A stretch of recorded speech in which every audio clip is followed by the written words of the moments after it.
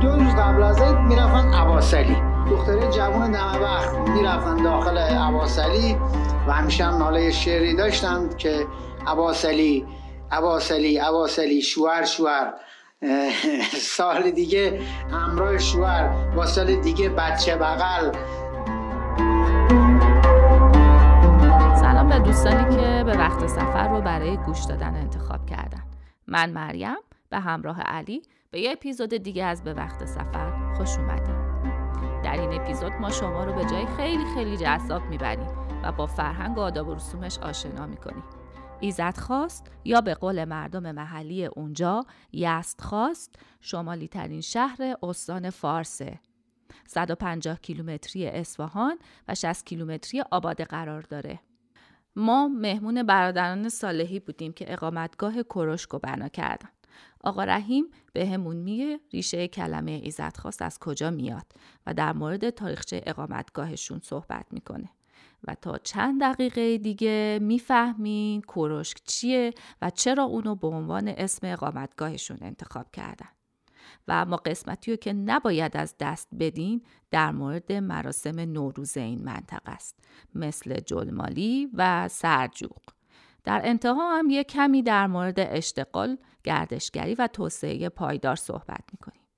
اولین سوالی که علی پرسید این بود اصلاً چرا باید این همه راه بکوبیم و بیایم به ایزدخواست؟ سلام علی آقا، خیلی خوش آمدین. عرضم به حضورتون که من خیلی کوتاه میرم سر وقت اصل موضوع که چرا بایستی یه میهمان تشریف بیاره به ایزدخواست. ببینید ایزدخواست یه پیشینه تاریخی خیلی قوی داره که من میگم برمیگرده به دوره عصر غارنشینی، اونم توی غارهای طبیعی. مردم به صورت گروهی توی غار طبیعی که ما تو زبان محلی بهش میگیم چلدسگر، ولی حالا نوشتاریش بهش میگن چالسگر. مردم توی این غار زندگی میکردن، بعدها به این نتیجه میرسن که بایستی از غار بیان بیرون و به صورت حالا خانوادگی غارای دستکن رو شروع میکنن به کندن و مقطعی توی غارای دستکن زندگی میکنن. خب بعدها میان و حالا یه نقل قولی هست که از داداشم خواهش میکنم براتون توضیح بده که چه اتفاقی میفته که اصلا اسم اینجا میشه ایزدخواست و اون قلعه تاریخی توی ایزدخواست ساخته میشه که اولین بنای خشتگلی طبقاتی دنیا هست، یعنی تا 5 طبقه و تا حالا به گفته قدیمی ها یه ساختمون داشته که تا 7 طبقه با خشت، گل و چوب ساخته میشه. حالا روایت بر این مبناست که تو دوره یزدگرد سوم ساسانی تو فصل دیماه تو مسیر اینجا حالا با لشکرش گذر میکردن و میخورن به یه برف و کولاک که خیلی شدیدی. تا اون موقع اسم اینجا یزدخواست در اصل کتابیش یزدخواست میشه، حالا عامیانه میگن یزدخواست. بعد میان و تو کفه برفگیر میشن و خب میرسن دره ایزدخواست و اینجا قلعه ایزدخواست بهشون جانپناه میدن و میان تو قلعه و خب نجات پیدا میکنن، ولی خیلی از حالا نیرو و ادواتشون از بین میره تو برف و اینا.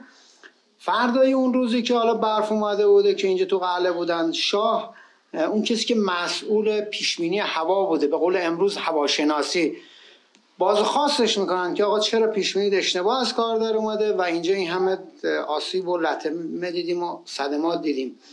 و اون بنده خدا حالا چون تا ترس هم بوده و اینا میگه که شاه سلامت باشه، ایزد خواست که ما اینجا رو پیدا کنیم و شاه نجات پیدا کنه و سالم باشه. حالا نیرو ادواتو میشه بعدها هم پیدا کرد و اونجا یزدگرد اسم این شهر رو میذاره ایزدخواست، یعنی خدا خواست. همون یزدخواست هم چیز فارسیش میشه خدا خواست و از اونجا نام اینجا ایزدخواست نام میگیره. خیلی عالی. در مورد تاریخچه زندگی خودتون میخواین بهمون بگین؟ شما 2 تا برادر، من یه خونه بومگردی درست کردید، دوست دارید بقیه بیان. از کی خانواده‌تون اینجا بوده؟ چند نسلید؟ ببینید خود این اقامتگاه ما قدمتش به سال 1285 برمیگرده که پدر بزرگ من حاج کریم صالحی، البته اون موقع فامیل نبوده، حاج کریم ایزدخواستی خان صالحی، ایشون میاد بنای اینجا رو احداث میکنه که فرزنداش ازدواج کنن و بیان اینجا زندگی کنن. چرا؟ چون دیگه تو قلعه مردم کمتر ساکن بودن، از قلعه اومده بودن بیرون، چند تا قلعه دیگه بود و مردم کم کم از اون قلعه ها داشتن می اومدن بیرون، به صورت مستقل خونه می ساختن و کریم خان میاد اینجا رو میسازه برای چند تا فرزنداش. خب ازدواج میکنن. بعد از یه مدتی پدر بزرگ ما رحیم خان میاد و از برادراش اینجا رو کامل خریداری میکنه. اون موقع خونه توی یه طبقه بوده، حدوداً سال 1310 تا 1312 اینجا رو خریداری میکنه و میاد خودش طبقه دوم رو به اینجا اضافه میکنه که 3 تا اتاق تو طبقه دوم ضلع جنوبی داریم. اینجا رو اضافه میکنه و خب تا آخر عمر اینجا زندگی میکرده. پدر ما به عنوان تک فرزند پسر میشه وارث ایشون و این خونه میرسه به پدر ما. پدر ما میاد یه مرمت و بازسازی تو دهه 50 انجام میده و خب ستونای اینجا جرزای بزرگ گلی و خشتی بوده، بر میداره، ستونای چوبی زیرش قرار میده و یه مقدار مدرن ترش میکنه.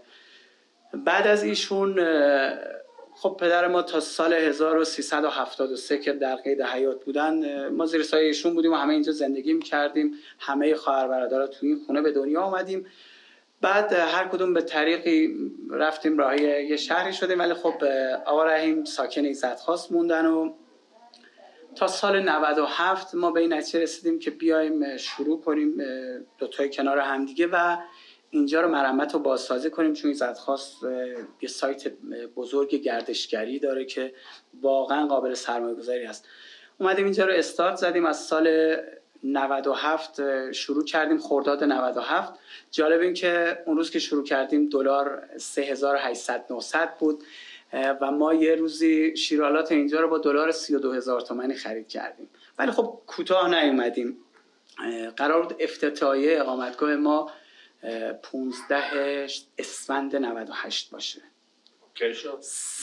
اوکی شد، همه چیز آماده بود، سر وقت آماده بود. 3 اسفند 98 اعلام کردن که ایران وارد بحران کرونا شده و خب اومدیم خودمون یه جورایی مدارا کردیم دیگه. همون موقع توی اسفند که تعطیل بود، بعد از اسفند شروع کردیم باز کردیم اقامتگاه رو، خودمون رفت آمد کردیم و نذاشتیم که از رونق بیفته. حداقل دوستان آشنایان می اومدن و این رونقه رو این شکلی حفظ کردیم تا تو تابستون 98 دیگه 99 کم کم شروع کردیم به مسافر گرفتن و استارت کار ما در اصل از 11 99 بهمن 99 خورد که دیگه شروع کردیم به تبلیغات، اینستاگراممون رو قوی کردیم و خدا رو شکر توی فروردین نسبتاً خوب بودیم، حالا به نسبت بقیه دوستانی که حالا من اطلاع دارم.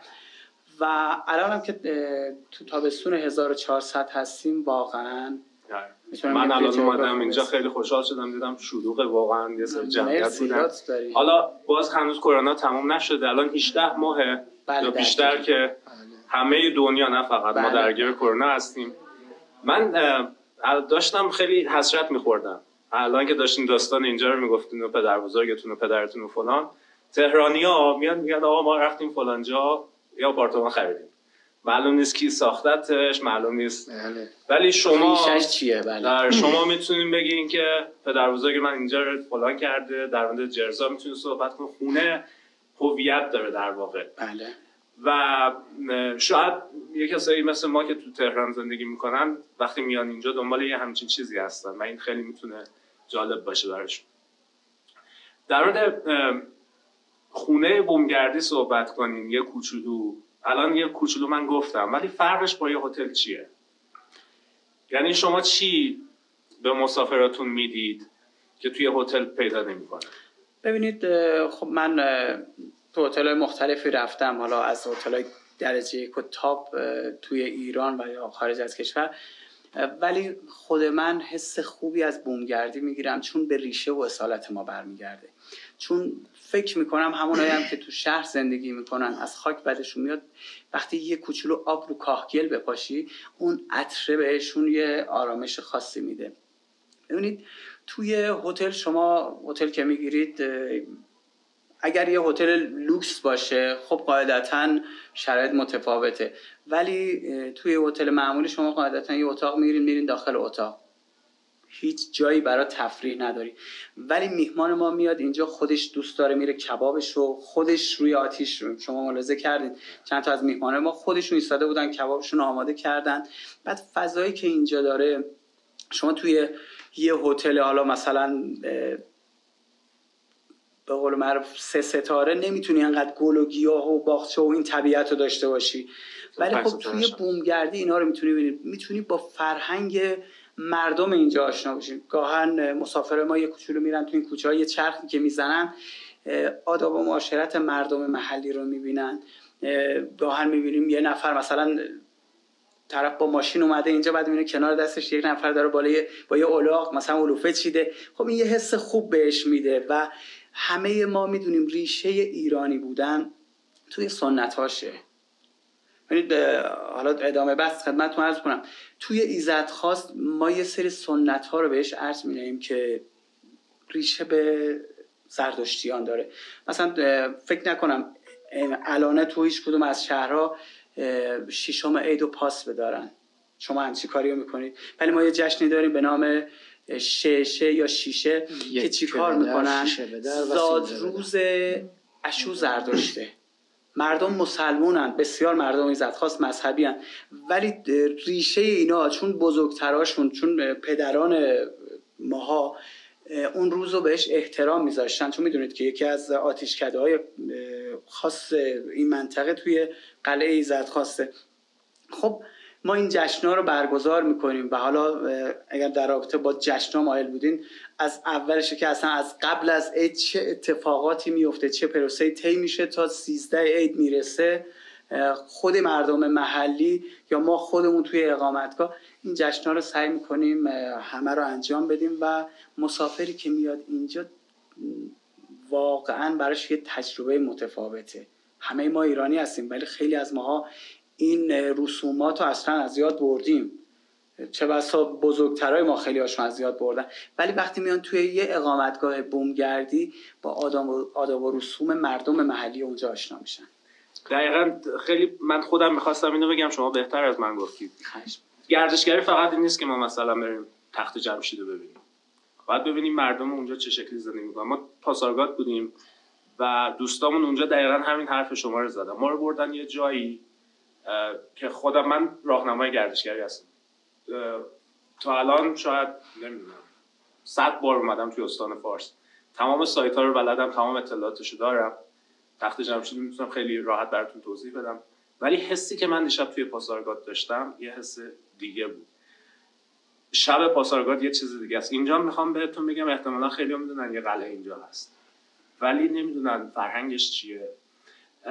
من میخوام برسم به کروشک، اسم اقامتگاه. یکم در مورد این برام توضیح بدین که این اسم از کجا میاد، به چه معنی هست. و بهتونم گفتیم ما دیشب یه جایی بودیم توی پاسارگاد دقیقاً با همین اسم. بله. پس فرهنگش فقط مربوط به اینجا نیست، یکم بزرگتره، مال استانه. بله اصلا تو کشوریه کروشک، اصلا کشوری. میدونید که شیر ثبت جهانی شده به نام ایرانه. این شیره انگور ثبت جهانیش به نام ایران. من میخوام از ازشون خواهش کنم که ایشون راجع به کروش توضیح بدن. حالا اول یه چیزی بگم، حالا خیلی خلاصه در رابطه با نگاه بومگردی، یعنی معرف فرهنگ، آداب، رسوم و غذاهای محلی اون شهر، یعنی اون چیزی که اون شهر ناخته. شاید خیلی غذاهامون هم حالا یا مثلا خیلی چیزامون با شهرهای دیگه هم تقریبا یکیه، ولی خب قراره ما اون چیزی که خودمون داریم هم روش مانور بدیم و اینو معرفی کنیم به دیگران. حالا اینکه بحث کروشک، نگاه اول کروشک، حالا همینجوریم که آقا مهدی گفته یه چیز سراسریه تو کشور ما، کلا اصلا شیر ثبت ایرانه، ولی داستان کال بعضی جا اسمای مختلف بهش میگن، یا کروشک میگن یا کروش میگن تو بعضی شهرها، ولی همش یه سازه یه مستطیلی شکل، وسطش یه شیار داره که حالا بعد انگورو باغو میارن توش جمع میکنن، انگورو میچلونن و آب انگورو میگیرن برای پخت شیره انگور.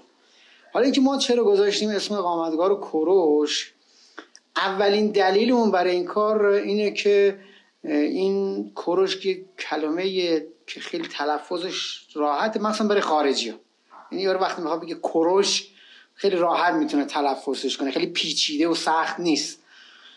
دوم اینکه ما هدفمون اینه که این اسم قدیمی رو حفظشون کنیم، اسامی قدیمی که شاید خیلی هاش الان داره به فراموشی سپرده میشه. و مهمترین هدف ما از گذاشتن کروش اینه که ما حالا درست از 97 شروع کردیم اقامتگاه رو اینجا، ما تا 97 تو اینجا زندگی میکردیم. اصلا ما تمام خاطرات بچگی هممون، حتی با خاطرات بچگی بابامون تو این خونه بوده. بله. یعنی بابامون هم همینجا متولد شده و بزرگ شده. و هدف اصلیمون، ما قبل از اینکه اصلا اینجا رو بزنیم جشنواره شیره انگور رو شروع کردیم. اصلا یعنی قبل اینکه اینجا رو استارت بزنیم 1-2 سال قبل شروع کردیم به استارت پخت شیره انگور به صورت جشنواره، حالا با همکاری شهرداری و فلان. حالا بیرون از این منطقه خب 2 سال آوردیم متمرکز کردیم اینجا شیره پزیمونو، و هدف اصلیمون بوده که بتونیم این جشنواره شیره انگور رو برگزار کنیم هر سال. و ان شاءالله الان 5 سال داریم این کار انجام میدیم. امسال سال 5ه به امید خدا که از کی تا کی هست جشنواره؟ جشنواره امسالمون از 20 مهر ماست. قانونا اینجا انگور ایزدخواست حالا به خاطر اینکه کمی سرد سیره کم دورتر میرسه، از قدیم هم موسوم بیده که حالا این رسم همیشه از قانونا از 10 مهر ماه میرفتن دیگه تو باغا، مدارس که شروع میشد بچهای چند روز که میرفتن مدرسه قدیم جا میافتاد شیره پزی ها شروع میشد. ما بچه بودیم باید میرفتیم تو باغ، یعنی شب میرفتیم عصر از مدرسه. اون موقع زمان ما 2 شیفت مدرسه میرفتیم، یعنی صبح میرفتیم تا ساعت 12 بعد میومدیم سریعا نهار میخوردیم مشق مینوشتیم. خلاصه خیلی داستان داشت. 1 ساعت و نیم هم بیشتر فرصت نداشتیم. بعد میرفتیم دوباره مدرسه تا ساعت حالا 4:30 اینا مدرسه بودیم. 4:30 بعد میدویدیم پیاده میرفتیم تو باغ، تقریبا شاید بگم 7-8 کیلومتر راه میرفتیم. حالا باغ ما کروش داشتیم. به مدت 1 ماه میدیدی 40 روز 1 ماه تو باغ میموندن تا حالا اون شیره رو انگور رو بپزند و بعد یه تموم بشه و جمع کنن بیان تو خونه. و این رسم از قدیم بوده. ما امسال به خاطر حالا ماه محرم چون دقیقاً تو مهر ماه بود صبر کردیم که حالا چون جشنواره میخوایم یه کمی هم با قول معروف از اون حالت خشک زیاد نباشه و یه رنگ و لعابی داشته باشه، اومدیم گذاشتیم که ماه محرم و صفر تموم بشه. از 20 شروع کردیم استارت میزنیم 20 تا آخر برج به مدت 10 روز جشنواره شیره انگور رو همینجا برگزار میکنیم و در خدمت دوستانم هستیم. معمولا چند نفر میان؟ از کجاها میان؟ معمولا زیاد میان. حالا ما پارسال از شیراز داشتیم، اصفهان زیاد داشتیم، آباده خیلی داشتیم، شهرزاد داشتیم، حتی تهران. الان امسال ما حالا یه سری از مسافرامون که قبلا مسافرمون بودن مخصوصا تهرانی‌ها خیلی هاشون پیام گذاشتن، الان 1-2 تاش پیام گذاشتن ما هم چند روزه میایم، اصلا رزرو کردن که بیان برای جشنواره اینجا باشن برای شیره پزی. خیلی خوبه. میان شروع.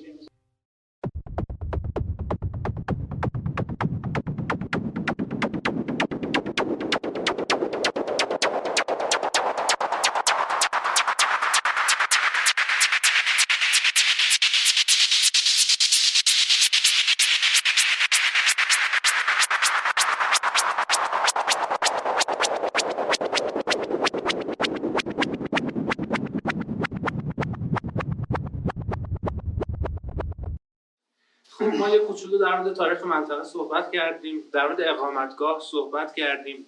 چی دیگه باید بدونم دوست؟ من پیشنهاد می‌کنم راجع به مراسم عید نوروز. ایزدخواستی‌ها قبل از عید نوروز اولین کاری که می‌کردن با کاه و گل، با گل رس توی یه ظرف یه دوغاب درست میکردن، برای اینکه تو خونه ها همه آتیش روشن بوده و خونه ها رو همه دوده میزده و سیاه میشده، برای اینکه بتونن خونه هاشون رو نونوار کنن پارچه میزدن داخل این دوغابی که با گل درست کرده بودن و روی دیوارا شروع میکردن به رنگ و لعاب دادن. یه جوری مثلا هم ماسمالیه بوده که جلمالی بهش میگن، جلمالی اصطلاح محلی میگن جلمالی، پارچه میگن جل و جلمالی.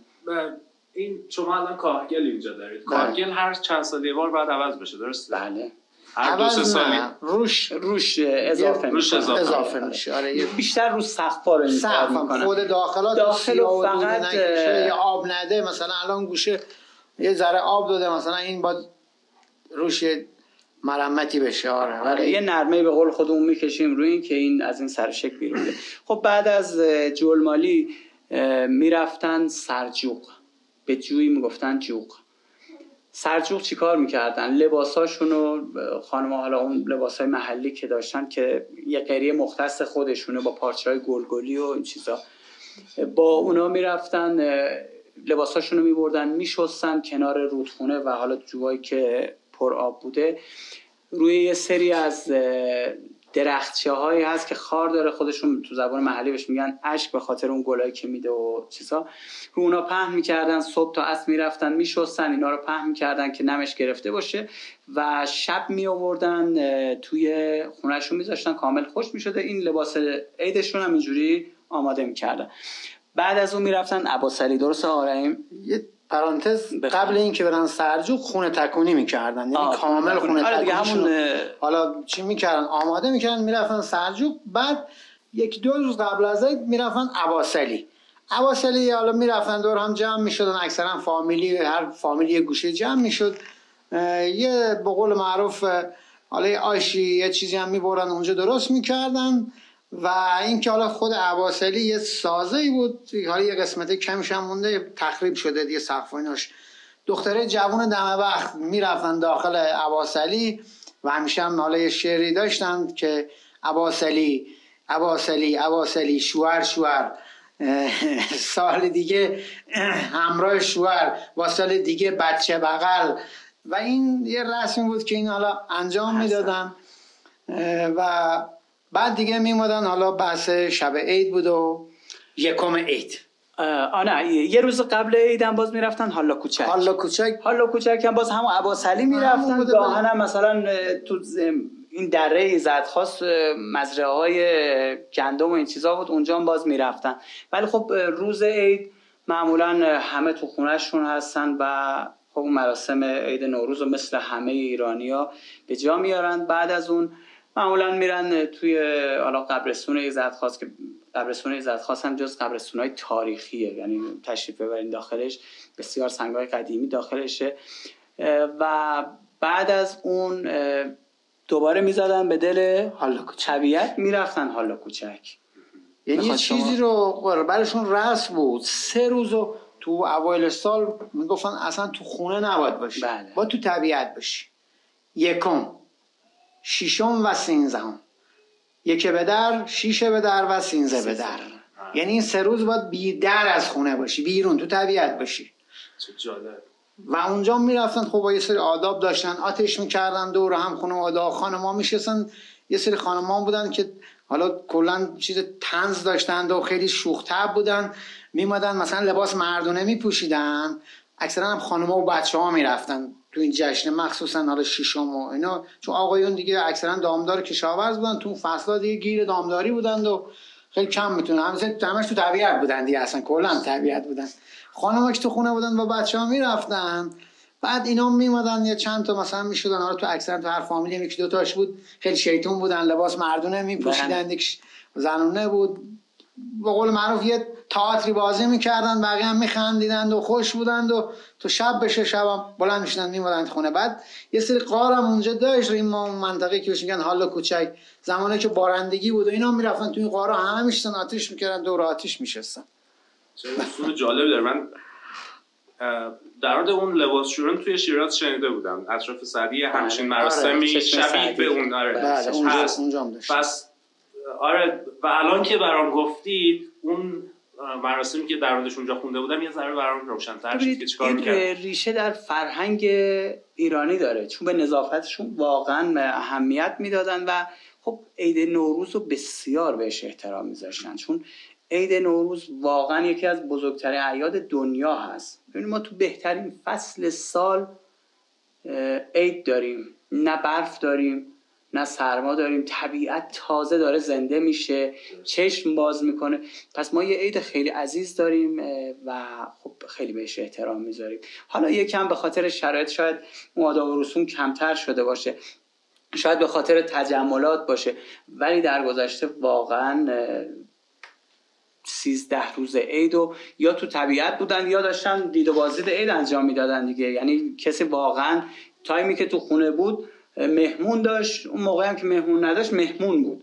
و خب آره به این یه رسمی دارن مثلا حالا تو عید نوروز دارن که هنوز هم اجرا میشه، تا 6 عید بزرگای فامیل اخونهشون بیرون نمیاد. آره. کوچیکا میرن به اونا سر میزنن. جای دیگه هم هست حالا. آره بعد از 6 به بعد یواش یواش بزرگا دیگه میرن سر به خونه. حالا باز مثلا پدر به پسر بزرگتر اول، بعد دومی دختر بزرگتر، بعد یواش یواش تو بیاد اون پسر یا بچه آخری دیگه، حالا پسر یا دختره اون دیگه مثلا میومد تو آخر دیگه. این مراسم هنوز هم اجرا میشه، مراسم قبل از نوروز اینجا لباس بشورن نه دیگه تو خونه انجام میشه، خونه تکونی هست ولی تو خونه اصلا ماشین لباسشویی دیگه سرجوق نیست که برن کنار رودخونه و توی آب بخوان. آب نداریم الان چند سال ما خشکسالی رودخونه خشکش آبی نیست که، وگرنه تا شاید 10-15 سال قبل که آب بود بازم یه سری خانمای محسن اصلا هم به خاطر تفریش هم که بود میگفتن آقا بریم مثلا امروز سرجوق، مثلا 4 تا زن فامیل همه جمع میشن میرفتن یه آشی هم درست میکردن دور هم میخوردن، 4 تیکه لباس هم شاید اصلا لباس هم نمیشستن ولی میرفتن این سنت رو به جا میوردن. ولی خب دیگه چون رودخونه خشک شده آب نیست دیگه، این چند سال دیگه نتونستن کسی بره این کار انجام بده. آره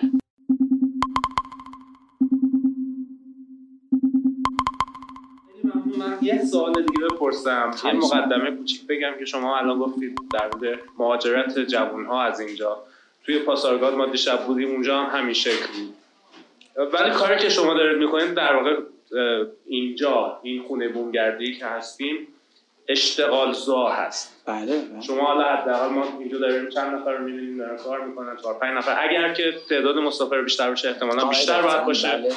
شما الان توی یه جورایی لو سیزن هستید. بله. و من خودم هدفم اینه که یه نفری که توی تهران زندگی میکنه یا جای دیگه زندگی میکنه بیاد یک شب اینجا، نه تنها خودش با فرهنگ و آداب و رسوم اینجا آشنا بشه، بلکه یه بخشش اینه که از اونجا پول برمی‌دارید میارید، به جایی که برید توی رستوران توی تهران غذا بخورید میاد اینجا، هم ارزان‌تره هم خوشمزه‌تره هم به قول انگلیسی آثنتیکه، یعنی طعم واقعی غذا رو میشنوید و هم در نهایت اینه که دارید به اقتصاد محلی کمک میکنید. من این توی توریسم خیلی مهمه، به این دلیل نه به این دلیل که ما صرفاً بخوایم صدقه بدیم به یه نفر. وقتی اینجا نابود بشه، یه شهری مثل ایزدخواست نابود بشه، مردمش مجبور میشن مهاجرت کنن به کجا؟ به شیراز، به آباده، به اصفهان، به تهران. بله. و بعد اکوسیستم اونجا هم به هم میریزه. میدونید یعنی مردمی که توی تهران دارن زندگی میکنن مجبورن، حالا من نمیخوام وارد اون بحث بشم خیلی طولانی هست، به صورت سربسته فقط بگم شما چی بجز شما چجور میخواین مردم رو ترغیب کنین بیان اینجا؟ یعنی به صورت خیلی خودمونی بخوایم بهشون چی میگین که بیان اینجا پیش شما؟ یا اینجا چند تا اقامتگاه دیگه هم هست، فقط شما نیستین. و خوبیش هم همینه، پتانسیل خیلی زیادی داره این منطقه. ببینید ایزدخواست اونقدر پتانسیل داره که امروز که 14 مهر ماه 1400 هستیم، 18 مهر ماه قرار از سازمان جهانی یونسکو بیان برای ثبت جهانی کاروانسرای ایزدخواست. پس این نشون میده که ایزدخواست پتانسیل داره. در رابطه با اینکه دوستانی تشریف بیارن اینجا برای تفریح، خدا رو شکر مخصوصا دوستانی که از تهران میان، از شیراز میان، از اصفهان، شهرهای بزرگتر گاهن میان که یک شب اینجا باشن، 2 شب 3 شب میمونن، چون فضای اینجا رو خدا رو شکر دوست دارن. ببینید ما روزی که اومدیم اینجا رو شروع کردیم به مرمت، تمام این خونه‌های کنار همه داشت تخریب میشد. شاید کلا تو کوچه ما 5 تا خانوار زندگی نمی‌کردن، ولی الان همه شروع کردن برگشتن. الان شما جلو اقامتگاه ما ببینید چقدر ماشینه تو کوچه ما، چقدر آره واقعا جای پارک سخت گیر میاد. خب همه دارن برمیگردن، حداقل اگر برای زندگی هم نیان تفریحشون رو ترجیح میدن که اینجا باشن. خب این باعث رونق میشه.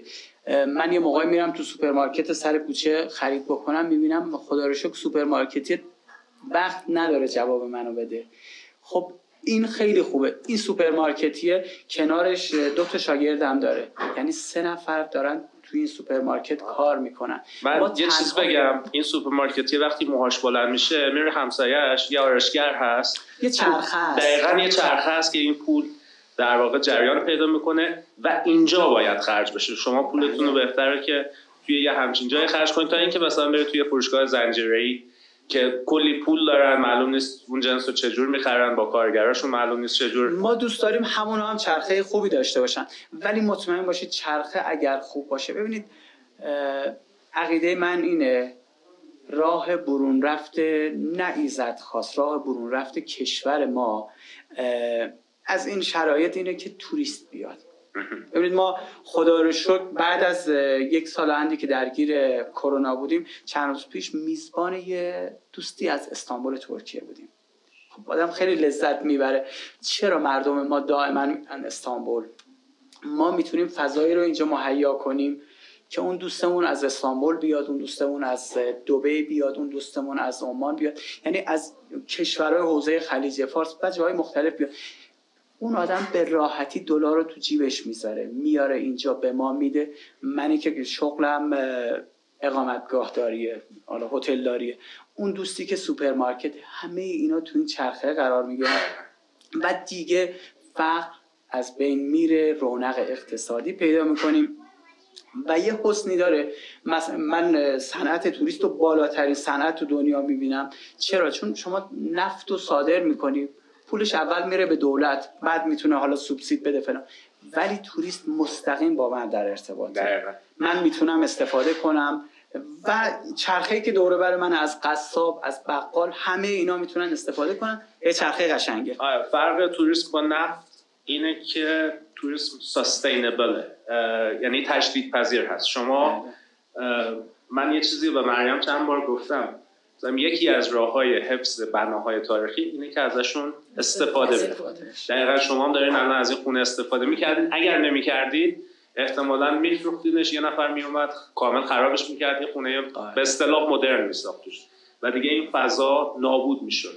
اون بخشی از هویتی که شما و پدر بزرگتون و جدش اینجا بوده نابود میشه. دقیقاً. و ما اگر هویتمون برامون مهمه و چیزای دیگه، باید بیایم توی مناطقی مثل اینجا، نه فقط اینجا، هر جایی که نزدیکتون هست، هر جایی که میتونید، زادگاهتون هست، بله، همه اینا رو بتونیم بشناسید. من مریم یه ماه توی ارمنستان بودیم و هیچ هایک میکردیم. بله. خیلی جاها دیدیم که آخر هفته مثلا طرف توی یروان توی مرکز زندگی میکرد، میگفت من مامان بزرگم اهل اینجاست، توی روستای خیلی دور افتاده و ما هم همسفر میشدیم باهاش و این خیلی جالب بود برای ما که اینا حالا رفتن موفق شدن از نظر مالی، از نظر کریر شغلی، هر چی، ولی هنوز اون روستاشون یادشونه، دنبال ریشه و اصالته هستن، دنبال اون حال خوشه هستن که تو روستاها میتونه اتفاق بیفته. من کسب و کارم تو شیرازه ولی سرمایه‌مو تزریق کردم اینجا. خب عرض کردم از دلار 3 و خورده اومدیم تا 30 و خورده خرید کردیم. برآوردت مثلا باشه روی 1 میلیون تومان، باید مثال 30 میلیون تومان، حالا 30 میلیون اگر باشه رو 400 میلیون تومان، خب باید 4 برابرش کنی، 3 برابرش کنی. خب کسایی که من خودم توی این کار هستم، کسایی که میان توی این شغل دنبال سود خالص نشون. اگه شما سود بخوام میرین کارخونه میسازین، میرین پولتون میذارین توی بانک یا کار دیگه میکنین، میرین مثلا ساخت و ساز میکنین، ماشین میخرید میفروشید، نه از این کارا میکنین. این کار قلب میخواد، دل میخواد، جگر میخواد و عشق میخواد.